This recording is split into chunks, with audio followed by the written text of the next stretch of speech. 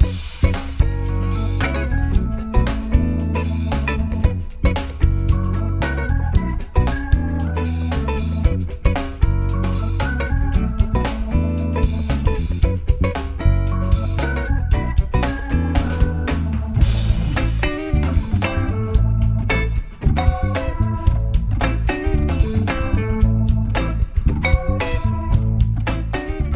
gang, it's Harold, and here's another podcast. I'm going to use this forum to share my thoughts about the games I play and the people I meet. We'll experiment with a few things and work to find some interesting content. I look forward to your thoughts, comments, and ideas. This podcast is composed of two parts. Part 1 is a meeting I had in San Diego with Bruce Mansfield, designer of Coin Volume Number 9, Gandhi. Bruce was in town for a conference. I picked him up at the USS Midway Museum. We drove to a local game store to play some Twilight Struggle. We'll discuss a variety of things in our small talk between cards.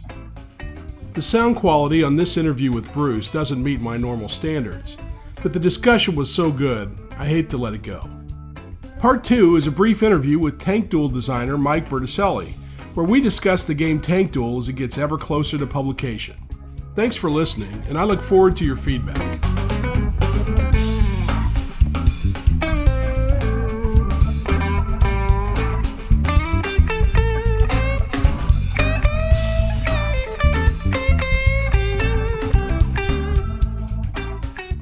Part 1 of this podcast is my meeting with Bruce Mansfield. About a year ago, I got a call from coin boss Voko Runka. He said he was trying to put together a playtest of a new design. He had just received a communication from coin experimenter and designer Bruce Mansfield, and he was not only working on a game on the Indian Revolution, but he had a working model in Vassal. Bruce had surprised everyone with a well-thought-out and complete game.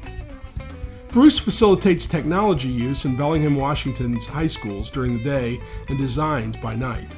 His innovative application of the coin system to the struggle for Indian independence through Gandhi is exceptional, and his 4-player model is nearing completion. He's now marching down the path toward solo bots for all 4 factions. Gandhi has a number of innovations within the context of the coin system, including non-violent factions, some of them operating without resources, and jail time. I picked Bruce up at the USS Midway Museum, gave him a brief tour of San Diego Harbor on our way to Eddie's Games and a little Twilight Struggle.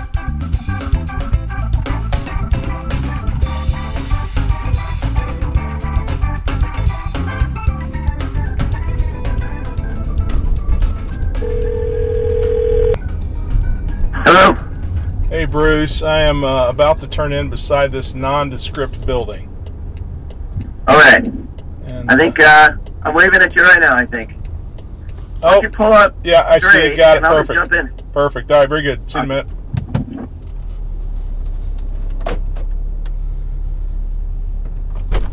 Hey, man. Hey Bruce, how are you? All doing well. Thanks for coming to get me. Good to see you. Cheers. Thanks for dressing up for me. How you doing? I'm doing great. I'm doing great. We got to get across to the other side. It wasn't too much of a hassle to come in. No, it wasn't. Grab me. It wasn't. It was a piece of cake. And I love the Midway. It is. It's awesome. How much time did you get to spend on it? Well, we were going to go on it, but the time kind of ran short, so we just you missed on the it. outside. Oh, yeah, no. But we'll be here for another week. So Yeah, well, a good one. Well, for the family, depending on what they like. yeah, My wife will tolerate it. I think my wife will be the same. But there's a limit to how much time we can spend looking at old airplanes and reading. There's also a docent that I know pretty well, and he actually served and flew A4s and A6s Really? off of it during Korea and after. And It's funny. I think I went on that when I was a little kid when it was in Bremerton because it used to be up in Washington. is that right? If I remember, yeah, maybe back in the 80s. But, so excited. Star of India is one of the oldest, if not the oldest, sailing ships. An old transport vessel that was reconfigured a number of times and then restored here. Iron ship. And then up ahead, yes, and then up ahead is the ship that Master and Commander was filmed on. Oh, really? Yeah, also heavily modified from its current status, but it also sails right there. Oh, look at that. And then as we get up close, if you look down to the left, there's an old There's an old... The Soviet sub. A Foxtrot? Is that a diesel boat? It is diesel. It is diesel. We decided we didn't want a Russian nuclear reactor then. Why not? Which is no fun, but rules is rules. So I'm trying to figure out how we're going to get to Addie's Games. Addie's Games is in an interesting location. It's across the street from Miramar Air Base in San Diego. Marine Corps Air Station Miramar was used by both the Navy and the Marine Corps for advanced pilot training during World War II. After the war, the Navy occupied the base for over 50 years, and Miramar grew into Fighter Town, USA, home to F-14 squadrons and Top Gun, former home to Goose, Mav, and Iceman. Now, MCAS Miramar is home to the 3rd Marine Aircraft Wing, which is the aviation element of the 1st Marine Expeditionary Force. The two big carriers based in San Diego, the USS Carl Vinson and USS Theodore Roosevelt, also known as the Big Stick, park their fixed-wing aircraft at Marine Corps Air Station Miramar when they come into port. It's an awesome display of freedom when they load or unload the jets over the coast.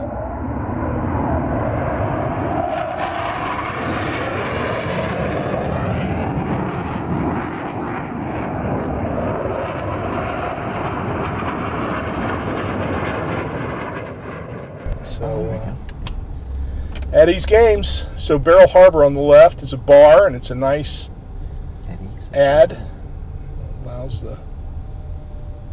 people to go in and have an adult beverage if they choose. We have a Monday night group that meets here, which isn't going to work this quarter for me.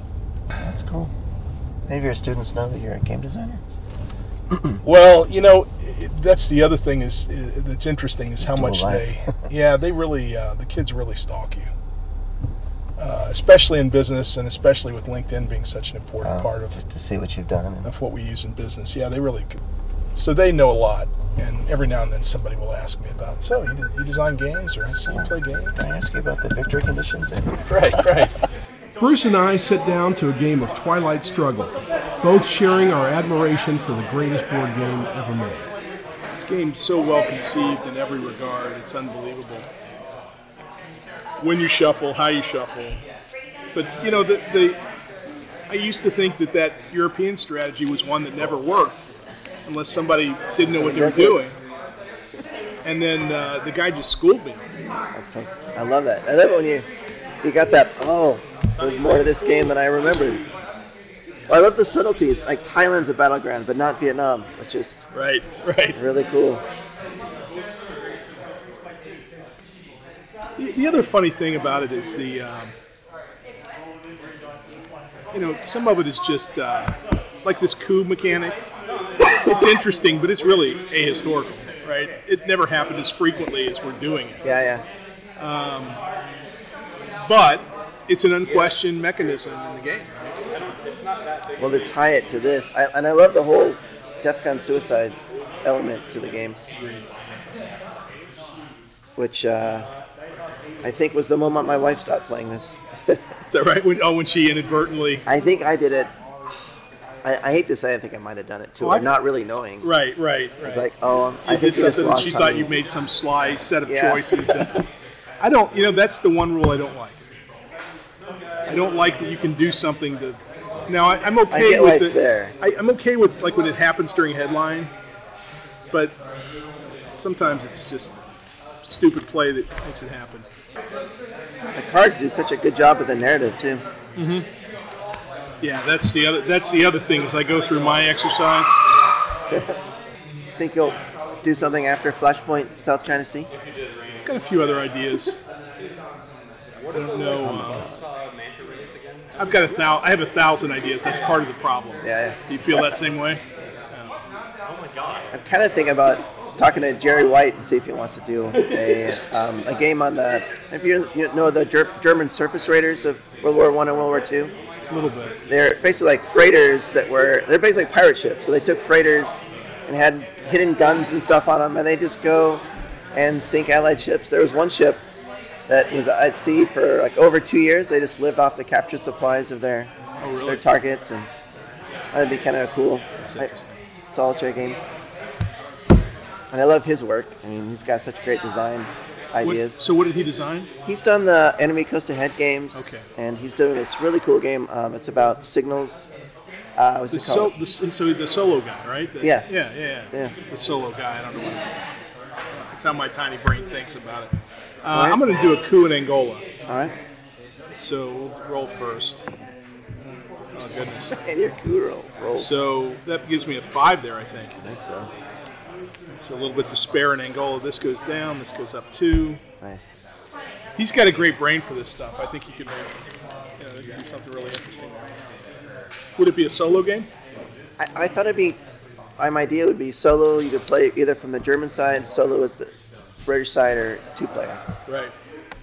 In fact, my first 2 designs were just for a Board Game Geek design contest. Were based on that area. Oh, really? I had some fun with it. So you've got some print and play out there? Yeah. In 2 the out public there. domain? Yeah. I'm going to have to check those out. Raider 16 is the first one, and Raider 33 was the next game. Oh, that's pretty cool. And no very idea. different, too. I just took the same topic, but 2 very different designs. Right. What was that like, putting your game out there on the print and play? It's really interesting. I know, for years, I should design a game, and I've been playing forever, and just kind of jumped into it. Didn't know anything about anything, and kind of embarrassing to look back at my first design, all the stuff. I was hand drawing each card, so I make a change, and I have to go and now I just use Nandeck or kind of all this streamlining kind of stuff. But it was a lot of fun. That's pretty cool.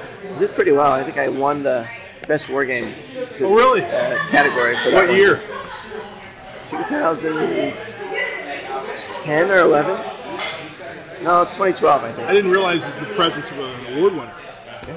Pretty exciting. That's cool. That's awesome. So it's well received. I think so, yeah.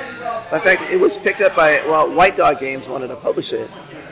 But they were such a weird company to work for. They never, they just went dark on me basically in the email. So I was like, okay. In fact, Gandhi started as a Board Game Geek solo design contest game also. Is that right? Yeah. I had no You idea. can still see some of the early versions of it online. They're still out there. Yeah.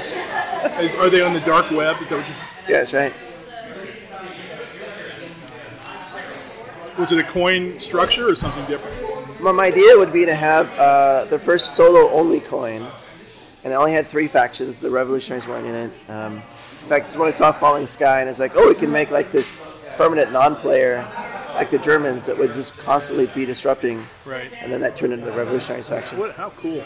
My idea was you might start as the Congress, and then at some point you flip, and then you have to start playing as the Raj, and then you start playing as the Muslim League. Right. And it would kind of bounce around, and then the game, the bot design was designed to be really irrational, and it would try to just wreck things in India, and you had to try to keep things stable and together. Oh, that's interesting. And then if you weren't able to do that, then you lose the game. Yeah. So I'm going to play De Gaulle. Yeah, you are. So you lose 2 in France, and I get 1.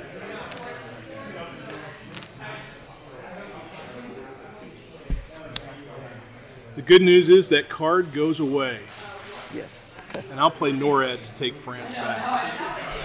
I couldn't quite get it working, my game, so I put it aside for a few months, and then Liberty Death came out. I was like, all right, coin is very flexible. Maybe I should just make it a straight coin game and see what happens. Yeah, my contention has always been that coin's more about the system than the counterinsurgency concept. Yeah. Right? It's amazing The how whole well it idea works. with the cards that everybody can see, no dice, randomness comes from player selection, Yeah. asymmetry, all those things. I think that was the innovation. It wasn't about counterinsurgency. And Volko says, if you listen to my most excellent first podcast, Volko says, he said, if you would have introduced those ideas like a 2-player coin game early on to me, I would have said you don't get it. Yeah. So he said I was not capable of doing that stuff. That's funny. When I first showed Liberty or Death to Gene Billingsley at Consim World, Yeah. Gene said, I like this. I think it'll work. Mark Herman and Volko have both said that an American Revolution coin game won't work. Really? So I said, well, that helps. All right. That makes me feel pretty good. Challenge Yeah, accepted. excellent. I played I'm ready to this go home. for ops in Southeast Asia. Gotcha. That's hard. Isn't that funny? Well, I know part of his thing with the 4-player is you don't have to worry about balance as much. Yeah, exactly. The game balances itself. Nobody likes to talk about that, but functionally it does. You don't have to be as precise in your balancing. Right. So we have 3 more rounds. And that's been the hardest piece. I'm so impressed with your relative victory points, which I did initially in the hobby. And just couldn't get it to work. Yeah, I like it a lot. And it's funny that, it confounds a lot of players, which I think is okay. Yeah. And I've actually toyed with Orjan. Orjan and I have traded back and forth a couple times, an alternative, sort of more traditional structure. Yeah. But we end up with the same problem. My very first solution was what was 2v2, and that's it. So individual factions can't win. And that's kind of where I was when I first met Volko. Interesting. And I think that would have been fine too. But I like the idea that there are degrees. Yeah. And it's so picking a winner at a point in time is such an artificial concept anyway. When you look at the American Revolution, the Americans won a crushing victory in the end, right? I mean, if you look 200 years back, it was a crushing victory. But I don't think it felt like it at the time. No, it's Washington. It's Mr. Retreat, right? Right, absolutely. That's what Scott always brings up when he sees those ridiculous arguments online. I keep attacking the British and I keep losing. The game is broken. It's like, right. I'm killing a lot of British, and so you're going to get Comic-Con here. 1 USSR influence in each of 4 non-US controlled countries in Eastern Europe. But I'm going to place. I'm placing. I placed 2. Got 1 more to place, and then you can go to 10. 4 ops or 4 total. Okay. Yes. So I have an idea that I've been for a game that I'm excited about, and that I've been pondering, and it's asymmetric a factional game where it's the period between 1763, which was the end of the French and Indian War in the U.S., and 1775, which was the beginning of the American Revolution. So game plays by years. Then you have basically a series of acts by the British to try to first raise taxes and then eventually just exert control over the patriots as they backed off on the taxation issue. And it's one after the other. So you have 4 factions. You have the colonial governor. You have Sons of the Revolution. You have merchants in the U.S. Those are 3 of the factions. And the 4th is kind of King George and Parliament. Cool. And then you're in Boston. And so you start with all those players. Those are the cards. And you build a hand of those players and play them, and they can enhance everybody's position, but everybody has a different victory condition. Okay. For example, it's for the Sons of Liberty, it's about rabble-rousing and pumping up, the mob, so to speak. And for the merchants, it's about some stability and some trade. And for the governor, it's about some stability and some tax. And for the king, right, he wants the tax and the control. And then I can visualize some sub-trees like this whole concept of originally the colonies said you can't tax what we do in the colonies, but you can tax our trade. So eventually they said you can't tax our trade. Yeah. And it was so there was a continuum of concepts related to taxation. There's also a continuum related to how closely related were the colonies to the British. So you're moving along those tracks as well. And but my first thought was play it that way. Now I'm starting to transfer into this environment where you have a hand of cards, and then you have to decide: do I want to side with the British, or do I want to side with the Patriots during the game? Yeah. And then all the chaos is pouring out of the random events, and it's rabble-rousing, it's building, and you're deciding which side and trying to take advantage That of would it. be really cool. And so for the most part, you'd probably just be a merchant, maybe a politician, but a merchant for the most part. Something where if you declare too early, it could be detrimental, or because things could swing Yeah. the other direction. But if you end up, if everybody else declares and you're waiting and things swing, and you can get things to swing the other direction and then jump in, so it's. I've always admired Pax Porfiriana. You guys play that, right? I just played it for the first time a couple weeks ago. Yeah. So it takes 3 or 4 interesting. plays to really kind of get it, but it's brilliant in that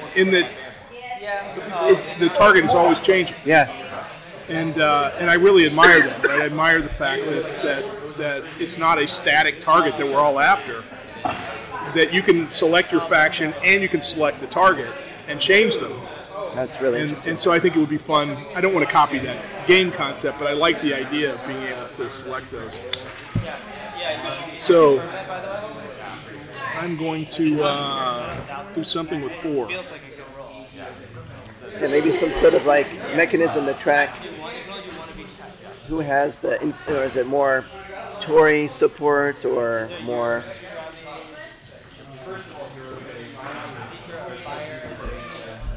Right, exactly. And what's going on in the city, and can you protect yourselves, and what economic opportunities are there? A lot of the trade during those early years was the refined sugar cane coming to the molasses, I guess, in effect, coming to Boston, and then refining it into the rum and selling it. And that was all underground, right? Oh, okay.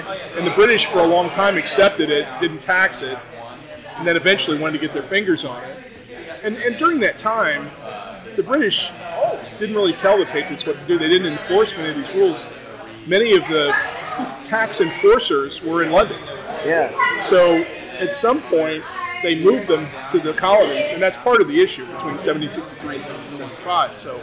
So when that happens, right, then suddenly if you're in that business, you've got a new tithe to pay. Yeah. So there's all kinds of really cool things. So 1, 2, 3. That's such a neat era too. It is, and I've spent so much time studying it, I might as well use it, right? Bruce, so at the end of this year, hopefully I'll have 3 games published. Liberty or Death, 1777 through Decision Games and the Strategy and Tactics, and then at some point I'll soon after probably have the Flashpoint South China Sea published. But I've probably designed, outside those, 10 or 12 games. Really? That just didn't pass muster for me. You know what I mean? Yeah. I never. Projects. But I think you have to get good at it, right? I mean, I think you have to do it, and it becomes a practice, right? I mean, I don't think you're good at it the first time. No. So maybe Volko was. He probably was. But, even when you talk to Volko about the Wilderness War, he said that he and his friends played kind of a made-up game of Wilderness War for years. It was where years he was the coming. GM. And he did work, doing scenario designs for this system or that system. So right, and I think he used that kind of simulation at work. So even Volko didn't come out of the chute, right?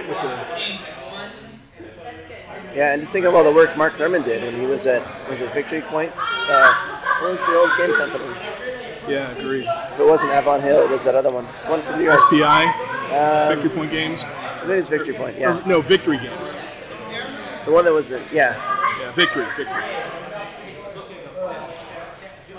I listened to a great podcast with him talking about the early days, and it might be him and 4 guys in the office, and that's who you had to work with to play test. And I can't imagine doing game design in the era before internet. So we add this to this, shuffle, and then deal. All right. So no scoring for a while for Europe and Middle East. So China's still out, and then we'll get all the other ones. I'm sure this recording isn't going to come out, but there's some good stuff here. We're going to have to spend some time on Skype or together when we're in. If you want to interview me, that'd be awesome. Absolutely. Just get the word out for Gandhi. I would love to.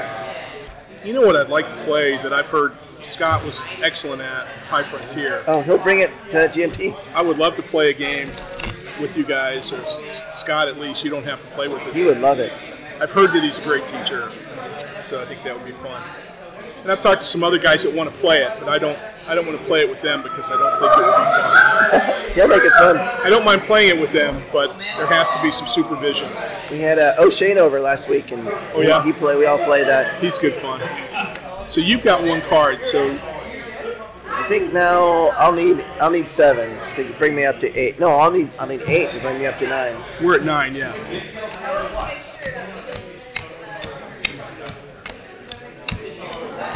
Eight, 9. He's a smart guy. I like to play with him. The irritating thing for me is after every conversation I have to commit a word to memory to look up, and because I don't understand what he's talking about.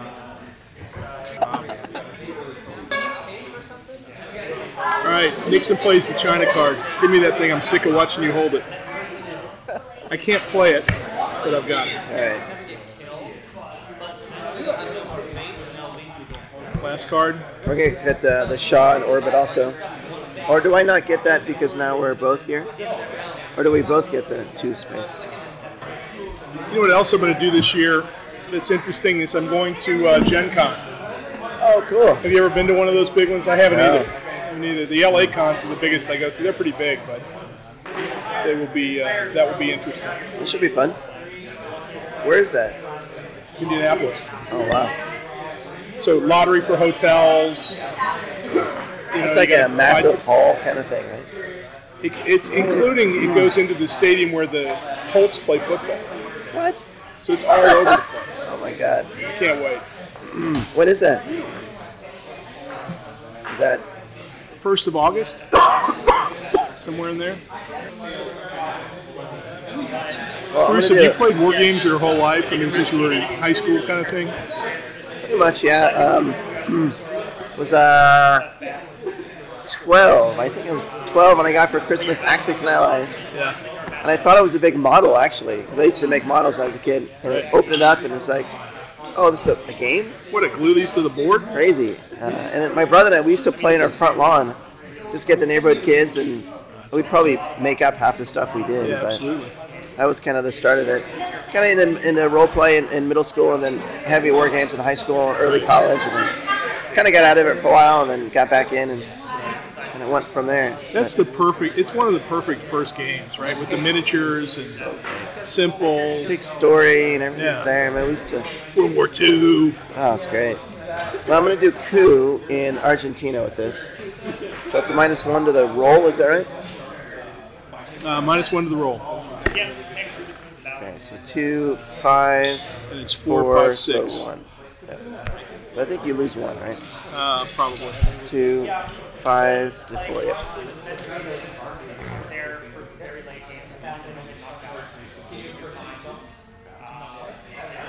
I think game design today is phenomenal. I did all the Avon Hill Classics, was deep into ASL for a long time. Third Reich, my college roommate and I, we used to take the closet door off our closet at our apartment and lay it out, so we had a huge space. So we'd play Third Reich. So we used to, when we had a long weekend, we would take the mattress off of my bed. I had a queen bed, and we'd take the mattress off, and we could set up, it's Berg's Gettysburg game, the big one. Oh, yeah. Yeah. I can't believe I can't remember. So we'd set that up and play, and we would never finish it. Yeah. But it was just about the good times. And then when Rising Sun came out, I mounted it to a piece of sheet metal and magnet. Got like sticky magnet tape, and I magneted all the counters and have like a war room set up. That was a lot of fun. All right, so I'm going to sell you some grain. Oh. Randomly choose one card from the Soviet hand, place it or return it. If it's returned, play it as an ops normally. I think you keep your good cards right there. Not bad. I'll take that. So I will play this. Good. I've been holding on to it since the beginning of the game. It's a tough one. You don't want anybody to see. So I'll play this. So show me your hand, and then I get one ops.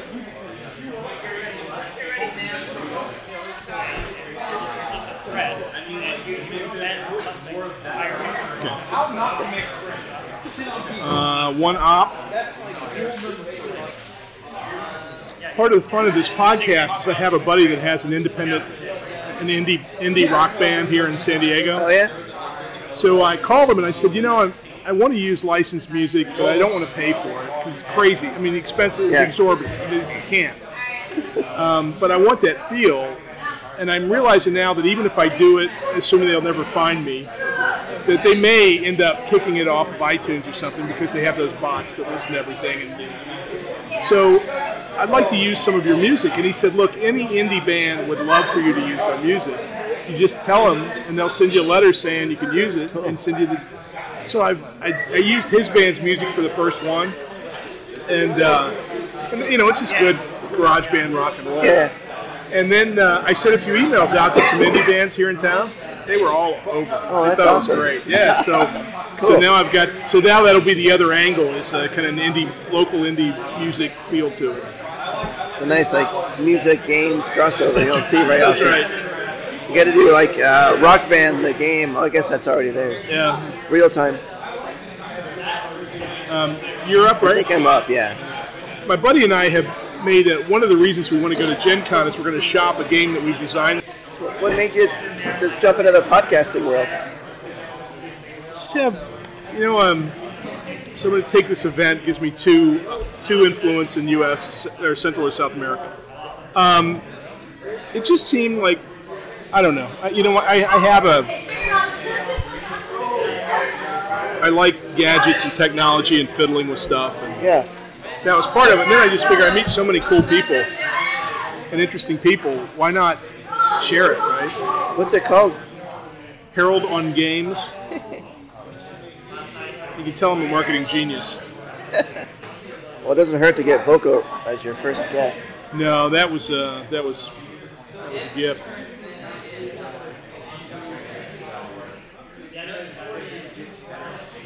All right, well, I'm going to play Summit. There you are. So we each roll a die. We're going to add one for every region we dominate or control. I roll it, gets 2 victory points and can move DEF CON. But I think you might... Oh, let's see. You've got 1, 2, 3... You've got China, you've got Middle East. I've got these 3, and we're even here, right? Yeah. So +3 for you, +2 for me. Yeah, so +1 in your direction. 5. That made the difference. You got it. So what do I get? 2 victory points, and you can move DEF CON up or down 1. Yes. What did Liberty or Def do? Did it hit the 5,000 mark?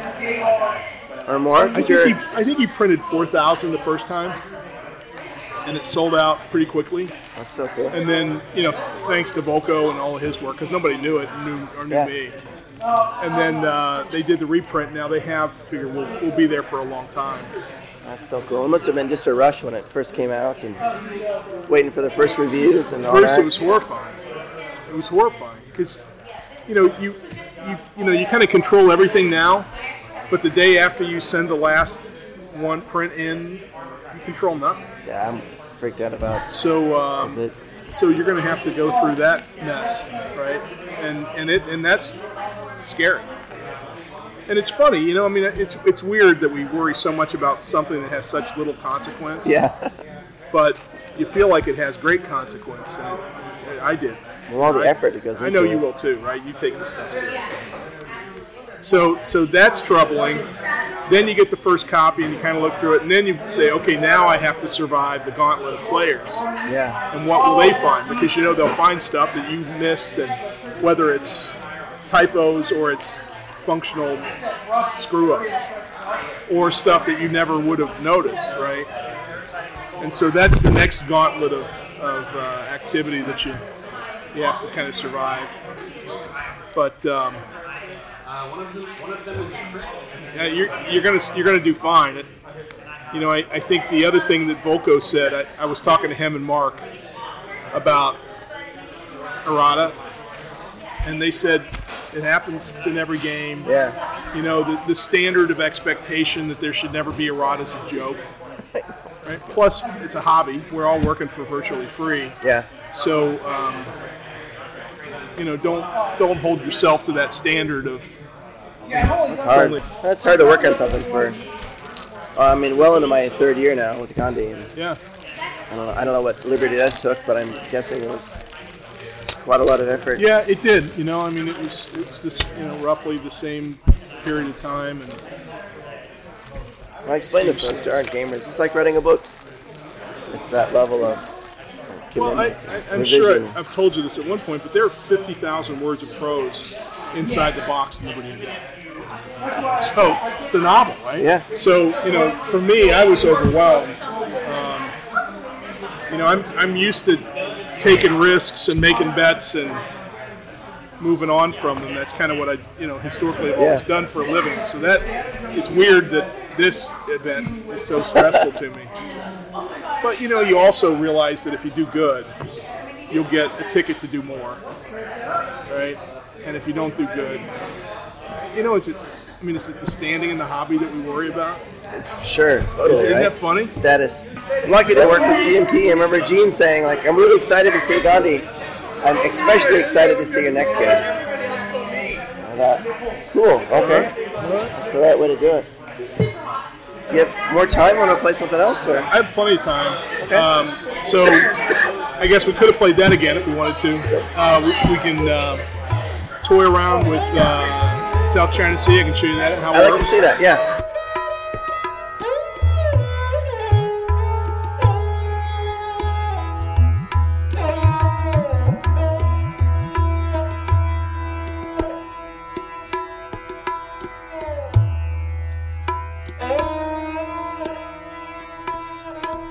Part 2 of this podcast is an interview with designer Mike Berticelli.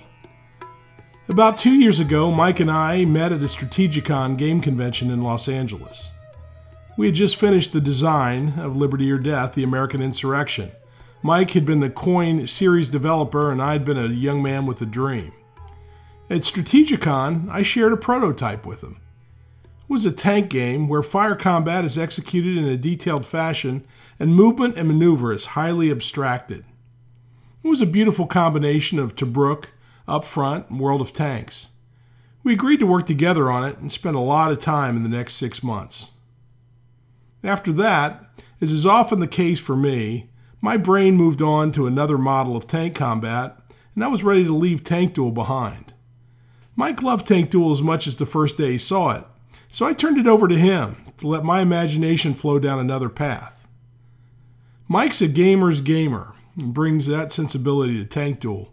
It's great fun to play and improves every time I play it. It'll be a huge hit, and thanks to Mike's love for the system and his love for tank combat. I call Mike to see how the game's coming along. Tank Duel's coming along really well right now. We are hitting on all cylinders. We've been having a lot of play testing. We are on our second version of the rules, which is exciting. So they're almost complete. The actual design of the game is done. It's just that, it's that whole thing about, getting the rules right. So supposedly I have a fourth quarter production slot. So it looks like we are probably online to make that. I'm hoping everything goes through. If I don't get,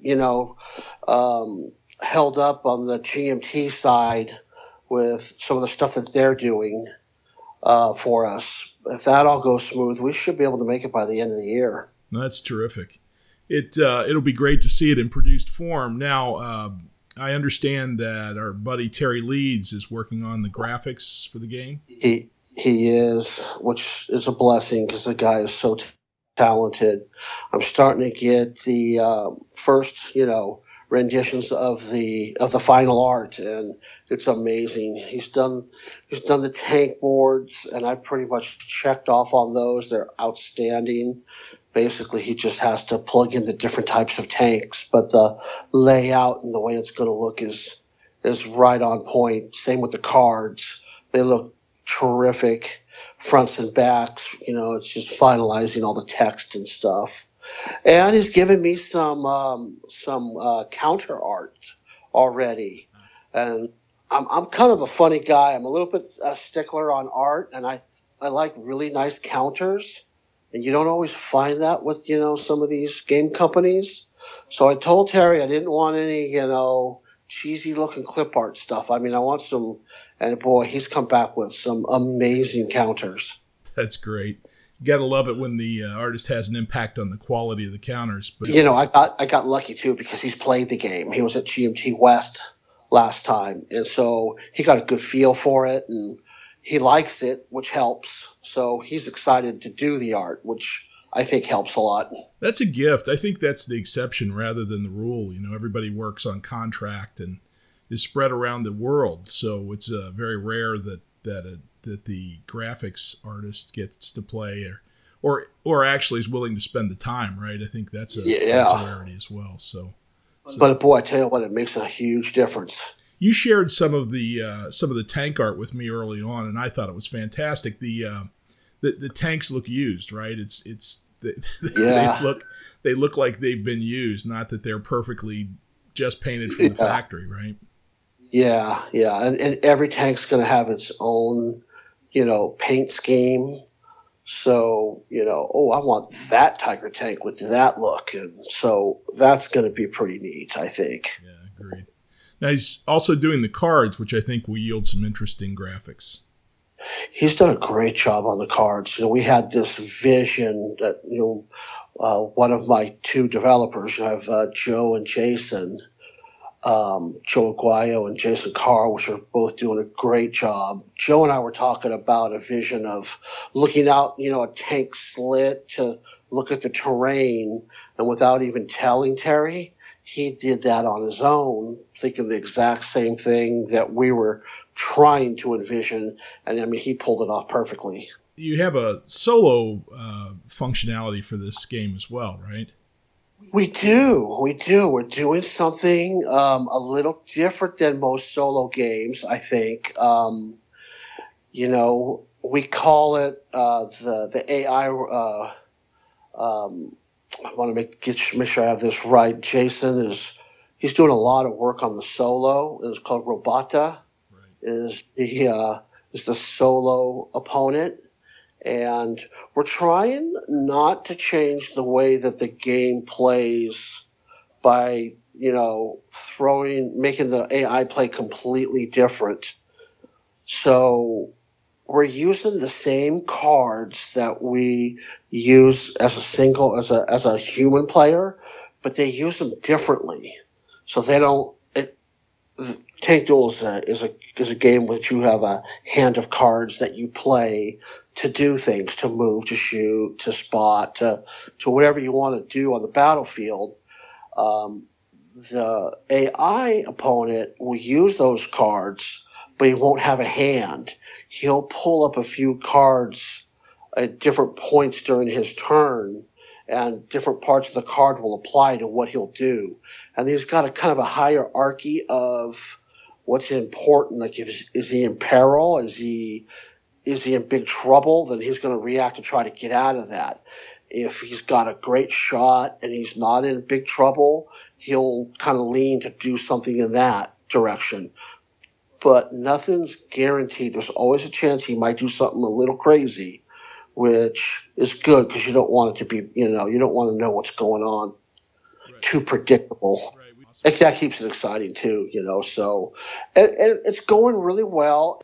We, at the last, might have been last one of the time before at GMT West, we called for a volunteer, after Gene does his speech on Saturdays, we made an announcement that we were going to run the bot. If somebody would like to play against it, and we had a volunteer come up, so he played against the bot and got his rear end kicked. Mike, all that's great to hear. I'm excited about the component list. You've got the cards that run the game, and then you've got a series of cards that are damage cards. How many cards are you going to have in the end? Well, I can have up to 220 cards is what I am. Is what you've priced into this so far? Yeah, exactly. So, and then some of those we have special scenario cards. So what we can do, so it's all abstract. The game is abstract, a lot like Up Front, where, the tanks don't actually move on the battlefield. But you play movement cards and you close range or you widen the range. You move into terrain, and so it's all theater of the mind. Well, on some of these terrain cards where they're just one-sided, I can put a different type of terrain on the back side of that card. So there'll be actually more than 220 in the deck of for the whole game. The deck that runs the game is 100 cards, and you can manipulate that deck. So you can have a deck that's got full of good terrain. So there's a lot of places, to get concealment and hide and help protect you from shots. Or you can sub those out, get those out, and put in alternate cards with more open fields and brush. So it's more of a wide open killing game. You can kind of play it the way you want.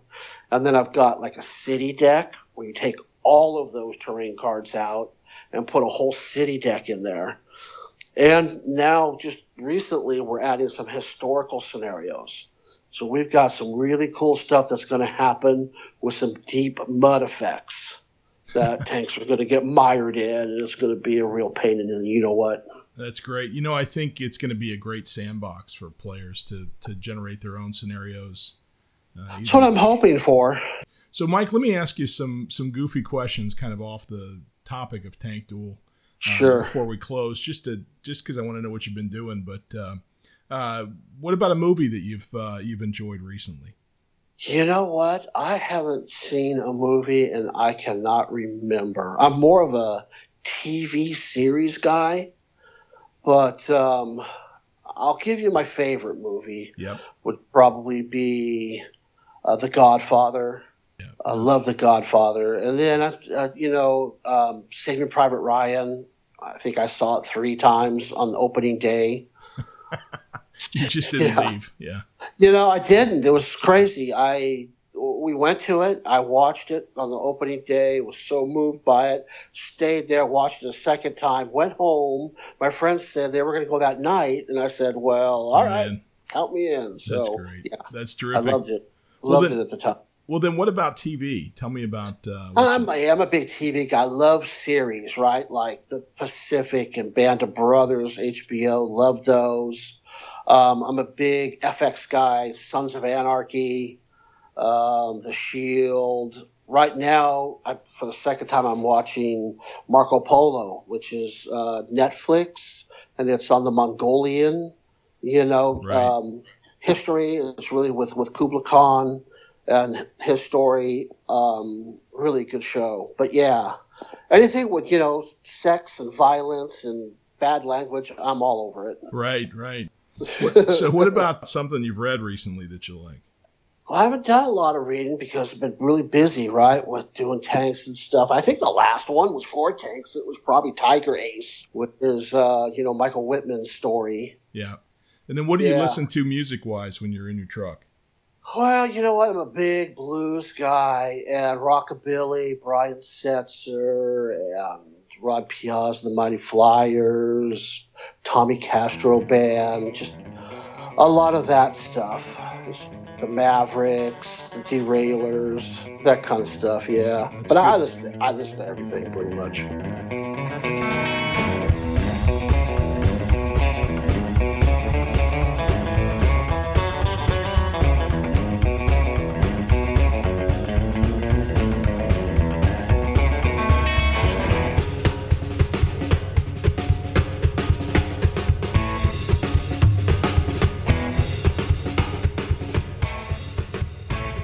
So tell me what you're playing. What have you? I know how hard it is to play something else when you're designing, but I'm sure you've gotten into a game or two outside. Yeah, you know what? I've been playing a lot of Phil Eklund stuff right now. High Frontier, played a few games of that, and then our friend Jordan and Alan. We've been playing BIOS Genesis. Yes. And we've also been playing BIOS Megafauna. Gotcha. And those games are... BIOS Megafauna is really fun. Genesis was okay. I liked it, but it didn't leave me just dying to play it again.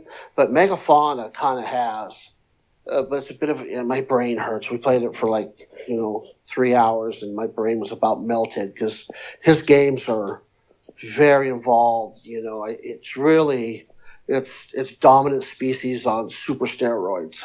That's great. Well, if it burns, it's working. I guess so. So, Mike, thanks for taking the time. It was good talking to you, and I look forward to seeing you at GMT West. I'm looking forward to playing your game that you're working on right now too. Well, it'll be there. I hope to see you. I know it. Thanks, awesome. Mike. You're welcome.